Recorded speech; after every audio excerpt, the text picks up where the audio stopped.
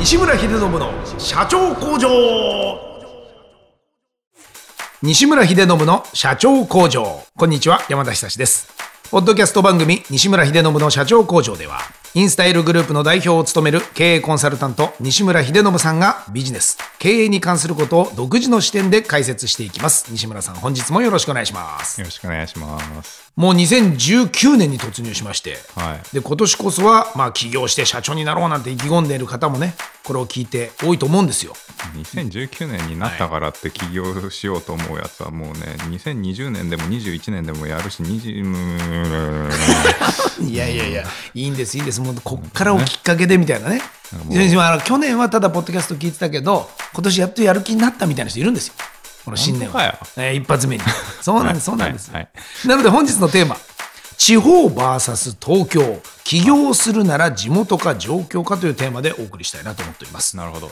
実際ね、僕も北海道出身で東京出てきて、今の人生があるわけですけど、やっぱ悩んでる方多いと思うんですよ。このポッドキャストやっぱり全国で聞いてますから、東京に住みたいなんて強く思ってるわけではなくて、本当はこのまま地元にいたいんだけど、でもその仕事の可能性だとかチャンスだとかを考えると東京に出た方がいいんじゃないのなんていうのをずっと悩みながら悶々としてるなんて人もいると思うんですけど、地元と東京、さあひでちゃん、どっちで起業するべきですか？勝手にしなはれ。いや、以上でございました。今日のポッドキャスト短めにお送りいたしましていかがでしたか？じゃあもうこれから番組を聞いても無駄だというでもいいんですよ。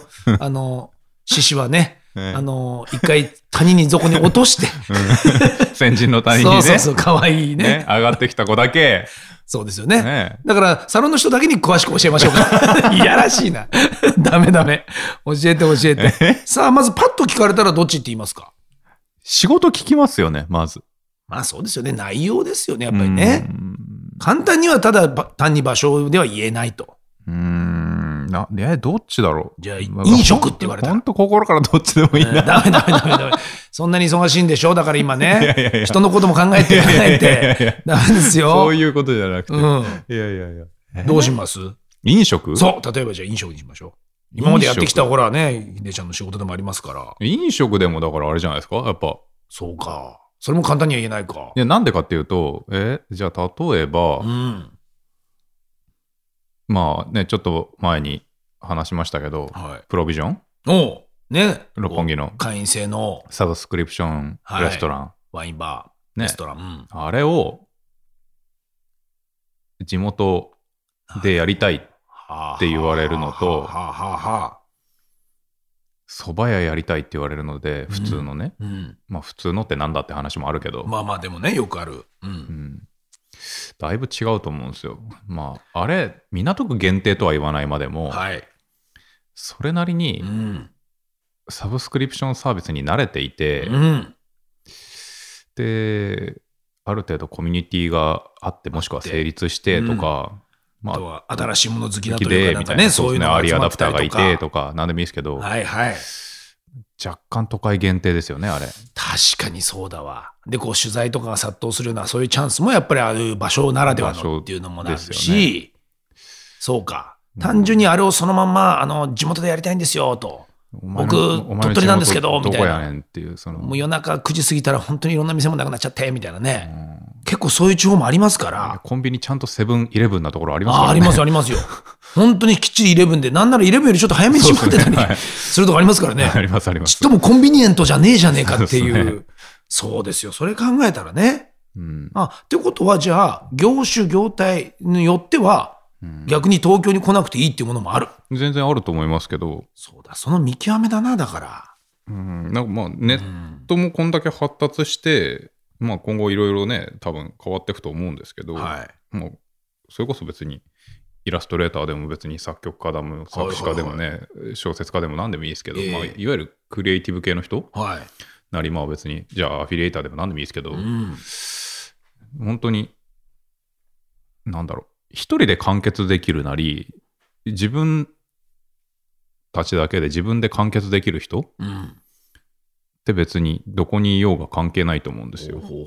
多分相当今その時代というか、なんでしょう、その環境も整ったというか、なんか YouTuber でもいいですけど、そうね。だからその YouTuber もなんか今行けてるレストランを紹介しますみたいな時に、なんか結局出張費用バカ高くなるんだったら、結局都心部の方が多いんじゃないですかみたいな。とかね。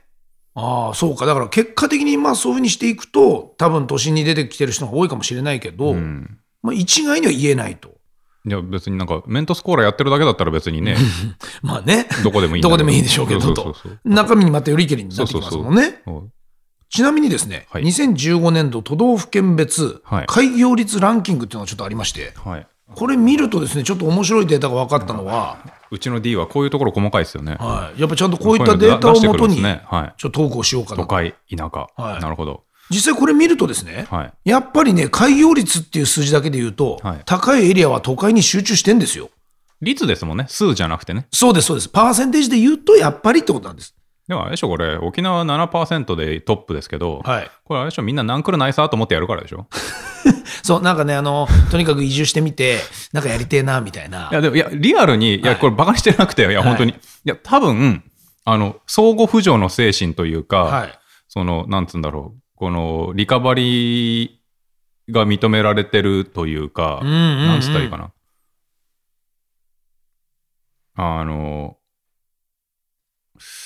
昔ね、投資用不動産買うんだったら、沖縄と北海道でどっち買うべきかみたいな話をしたことがあるんですよ。結局投資用不動産を買うときに最終的にちゃんと元の例に戻りますから脱線したと思わないでください。聞いててね。投資用不動産別に売り込みたいわけじゃないんだけど、例えば東京の20分の1ぐらいになると。例えば北海道の地価買うときに、北海道でも沖縄でも、だから同じ広さの同じ敷地をと思ったときに、そうです。例えば、東京で20億するものが1億で買えると。だけど、家賃って20分の1になんないじゃんと。確かにね。そこまで安くはないですもんね。東京で20万のものが1万にはなんねえじゃんと。ならない。5万ぐらいじゃんと。なんだかんだね。だからここが歪んでんだよみたいな話があったときに、だから地方買った方がいいんだよみたいな話が出たときに、さあそこで問題ですと。北海道と沖縄どっち買ったらいいですかねみたいな話が出たときに、文句なしに北海道だと。なんでかっていうと、沖縄って言えなくても何来るないさで生きていけるじゃないですか。確かにそうなんですよ。ホームレス戻ってきたでしょ。戻ってきた。北海道はね。言えないと死んじゃうじゃないですか。死んじゃう。本当死んじゃうよ。本当無理。だから、家賃の滞納率とか、借金の滞納率とか、北海道の方がめちゃめちゃ低いんですって。沖縄の方ってめちゃめちゃ高いんですって、それが。もう別に大丈夫。なんだったら外で寝るしみたいにできちゃうからね。大げさに言うと。で、何度も言いますけど、ディスってないんですよ、これ。わかりますよ。国民性、県民性だから。で、何が言いたいかっていうと、だから沖縄はそれだけ多分、リカバリが許されたりだとか、あいつ間違ったけど、ミスったけどみんなで支えてやろうよとか、その辺でなんとかなるよねって思うから、多分、ランキングでもとりあえずやってみるって、もちろん単純に IT 企業が進出してるからとかだけじゃ絶対ないはずなんですよ。なるほど。もともとのデータセンターがどうこうとか、地震が少ないからサーバーがどうこうとか、なんかコールセンターがどうとかっていうのはもちろん知ってますよ。だろうけど、でも、それだけで開業率がここまで上がるとは思えないんですよ。これも正直言うとですね、もう2倍近いぐらいのスコア出てるんですよね、田舎とかと比べると。田舎というか青森とか。普段の北海道やっぱり事実結構下の方じゃないですか。そうですね。実際そうなんですよ。で、下の方見ていけば見ていくほど多分分かりますけど、やっぱね、リカバリーを許さない感じのね、なんかちょっと閉鎖的な感じのところを思わせますよね。厳しいですよね。例えば鳥取島根のあたりとか、新潟とかも意外に低くてですね、これ新幹線止まる駅でもそうかとなんて言ったら、もう秋田なんかに行ったら 2.8% みたいなとんでもない数字にもなっちゃうんですね、開業率が。でさらにそういったところは当然廃業率の方が数値を上回ってしまうので、だからやっても失敗というんですかね、結果が出てないというか、そういう場所のリスクが結構多いと。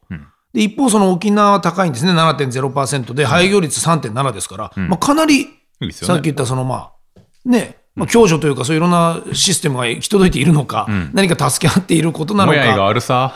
で福岡も実際高いんです。はい、6.1% の開業率、で廃業率も 4.4 ですから、意外と成功している人が多いのではないかと。だって俺の友達のお父さんがね、昔、会社の社員の方に使い込みをされて、でその友達がね、お父さんを責めたんですって。親父なんであの人許すんだよって、ダメじゃないか、使い込みしてたんだぞって言ったら、だってあいつは九州だぞって言ったっていうんでね大丈夫ですかそれは。やっぱ九州は九州でこうね、やっぱコミュニティのね、やっぱちょっとそういうところもやっぱなんとなくちょっとだけ身内感というかね、いいですね、いい場所だな。そうなんですよ。みんなそこで起業した方がいいじゃないですか。じゃあ俺日本で多分一番東京以外で友達多いの福岡ですからね。じゃあこれ今日のオチは地元と東京どっちで起業するべきかって、福岡にしない福岡大体許してもらえるいやただですね、あと沖縄はナンクルナルそうね、ナンクルナルね九州もそうなんですが、ちょっとやっぱりじゃあ東京に来る人どうなのってことで言うと、東京の実は開業率って、このベストランキングで言うと5位6位ぐらいなんですね。ギリっすね。でそこまで高くない、次で言うと埼玉がランクインしてくるんですよ、沖縄の次は、でその後千葉、神奈川、福岡となって、5、6位に東京ってことなんで、開業起業ですからね。多分東京は開業起業しなくてももうあるんじゃないですか。その数値は確かにここには出てこないですもんね。そうか。たまたまこの2015年度だけで言えばということですからね、これは。っていうか、もう自分がやろうと思った時に、じゃあ例えば蕎麦屋やろうと思った時に、もう強えのがいるんじゃないですか、大体。競合に。確かにね、これだけの場所ですからね、東京は。そうか、そうやって考えると。だから埼玉、千葉にないって言ってんじゃないですけど。ね。ってことはこれあれですかね、やっぱりちょっと関東圏にいとく方が、なんとなく、ポジション的にはいいからなのか。率で言うとやっぱだから都会が多いですよね、首都圏。ね、やっぱりそうなってますよね、これ。だからもう起業っていう、開業っていうのが、しやすくはなってるんでしょうね。人が多くて。簡単に東京には出てこれるけど、ある程度周りにいる分、ちょっと離れるからそういうコストも安いとか、そういうことですかね。でも千葉、埼玉、神奈川、福岡、愛知、大阪、全部そうですよね。そうですよね。人多ければとりあえず商売やっていけるかなって思うみたいな感じですよね。パイも多いからってことですよね。金もなくてコネもなくて地元の仕事も捨てて今すぐにでも東京で一か八かで挑戦するなんていうような人がいた場合はどう言いますか？やめろって言いますか？それとも来た方がいいんじゃないっていうアドバイスしますかね？でどうせないんでしょ？ないです。ないんだったら来た方がいいんじゃないですか？なるほど。じゃあもう何もそういうのがないんだったらむしろ飛び込んでしまった方がチャンスはある。だってプラスになったら、エンドレスに天井なしにプラスですけど、マイナスになっても別に極論ですけど自己破産すればゼロで済むじゃないですか。起業ってだからリスクとリワードが歪んでるからみんなそれを選ぶわけじゃないですか。そうか。あんまりそこの責任を取らなくてもいいんですもんね。プラス100万になるかもしれないけれども、マイナス100万の借金になるかもしれないっていう、基本はやっぱね、リスクとリターンはそこでバランスしてるけど、そのマイナス100万になった時、マイナス1億になった時、で結局最終的にそれをやりたいかやりたくないかはどうあれ、ね、その選択肢がありますもんね。ドライに数学的に言った時に、経済合理的に話した時に、だってじゃあ自己破産しますって言った時って、下がゼロで。そうだね。なんかそうやって聞くと随分優遇されてるというか。そうなんですよね。チャンスはある程度みんなにだからそっちの方がいいと思いますけどね。だからそしたらあとは当然パチンコでも何でもそうですけど、できれば出してる店で打った方が。なるほど。当然その確率も上がるわけじゃないですか。だから出してる店で打ちなはれっていう話で、だから東京の方が出してると思ったら、大阪の方が出してると思ったら、その店に入って、その出ると思った台に座りなはれって話じゃないですか。やっぱそうだね。その確率は可能性としては確実高いのが東京、関東圏ってことですよね。やっぱりそれはね。この東京で起業するってことで言うと、じゃあデメリットがあるとしたら何ですかね？コストが高いことじゃないですか。そうか。家賃もそうか。ランニングコスト、ランコスが高いことじゃないですか。だからやっぱりそこはある意味早くそのチャンスを見つけてというか、自分で頭を使ってですね。そのランコスに見合うだけのチャンスを取りに行くんだと思うか思わないか、それをちゃんとこう、その固定費をペイするぐらいに、なんかちゃんと動くかどうかじゃないですか。なんかそれこそニューヨークだろうがパリだろうが一緒だと思うんですけど、世界のね、コストが高いところ、コストが高くてチャンスがあって世界中から集まってくるところあるじゃないですか。ありますね。でもなんか俺の周りにもいますけど、なんかニューヨーク来てとりあえず3年になるんだけど、俺何もしてねえわみたいな、なんかちょっとなんかしてる気にはなれるんだけどこの街みたいな。わかるわ、そういう街ですよあそこは。ね、なんか、成功してないんだけど成功者のような感覚になれるような。でも何もしてねえわ俺みたいな。そうなっちゃうときついですもんね、あそこは、いる場所としたら。なんかね、別に、そこで別になんかニューヨーク帰り乗ってつけるためにニューヨークに行ってるわけじゃないから別にね。今俺ニューヨーカーなんだって言ったところでね。いやだからここですよ。とはいえやっぱ来なきゃこのチャンスもないだろうし、っていうこともあるから、どこかでは腹をくくって来なきゃいけない。そして来たからには今度そこからもうその瞬間からランニングコストが一気にかかるようになる。かたやね、田舎にいる場合はもしかしたらそこ、例えば実家だったりする場合は何もかかってないわけですから、そうですね。ほぼ何もしなくてもある程度生きていけるようなところからの、ここですよね。だからね、きっかけとしては見つけてから出てきた方がいいのか、来て見つけられるものなのか。見つけてから来た方がいいよって言われて、あ、そうなんだ、じゃあ一生懸命探そうって言って探せるんだったら今探してると思うんですよね。で見つけてると思うんですよ。そうね、でそういうやつは100歩譲ってそれで見つけたとしても、来ないです。はは、もうちょっといいのが見つかるまで頑張るから。なるほど。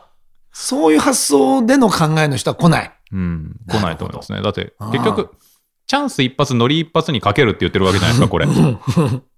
そうね、ちょっとまあギャンブルに近いようなことですよね。もう誰も可能性だけを信じてというか、その未知数のまま、やっぱりそうだね、トライっていうことになるとやっぱりもうそこは考えてくるようなところの次元ではなくて。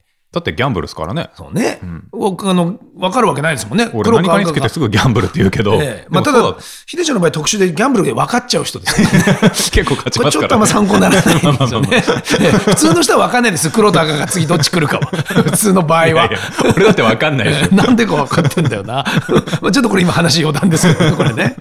そうか。だからこれを聞いてる人で言うと、だからやっぱり、まあ、もちろん出てきた方が当然チャンスはあるよと、でその代わりデメリットということで言ったらそこのコストは確かに小しかないよと。だってその出てきてチャンスがあるかないかも、やっぱそいつのキャラクター次第だったりするじゃないですか。その出てきて家にこもってずっとね、なんか、確かにひたすらネットゲーやってて、なんか横向いて寝てて、なんかチャンスがあるかっつったら、何も変わらんすわね。多分そこのアカウントがなんかたまたまね、なんか、めっちゃ大会社の社長だったことって俺人生で2回ぐらいしかないですからね。まあね、ほぼないですよね。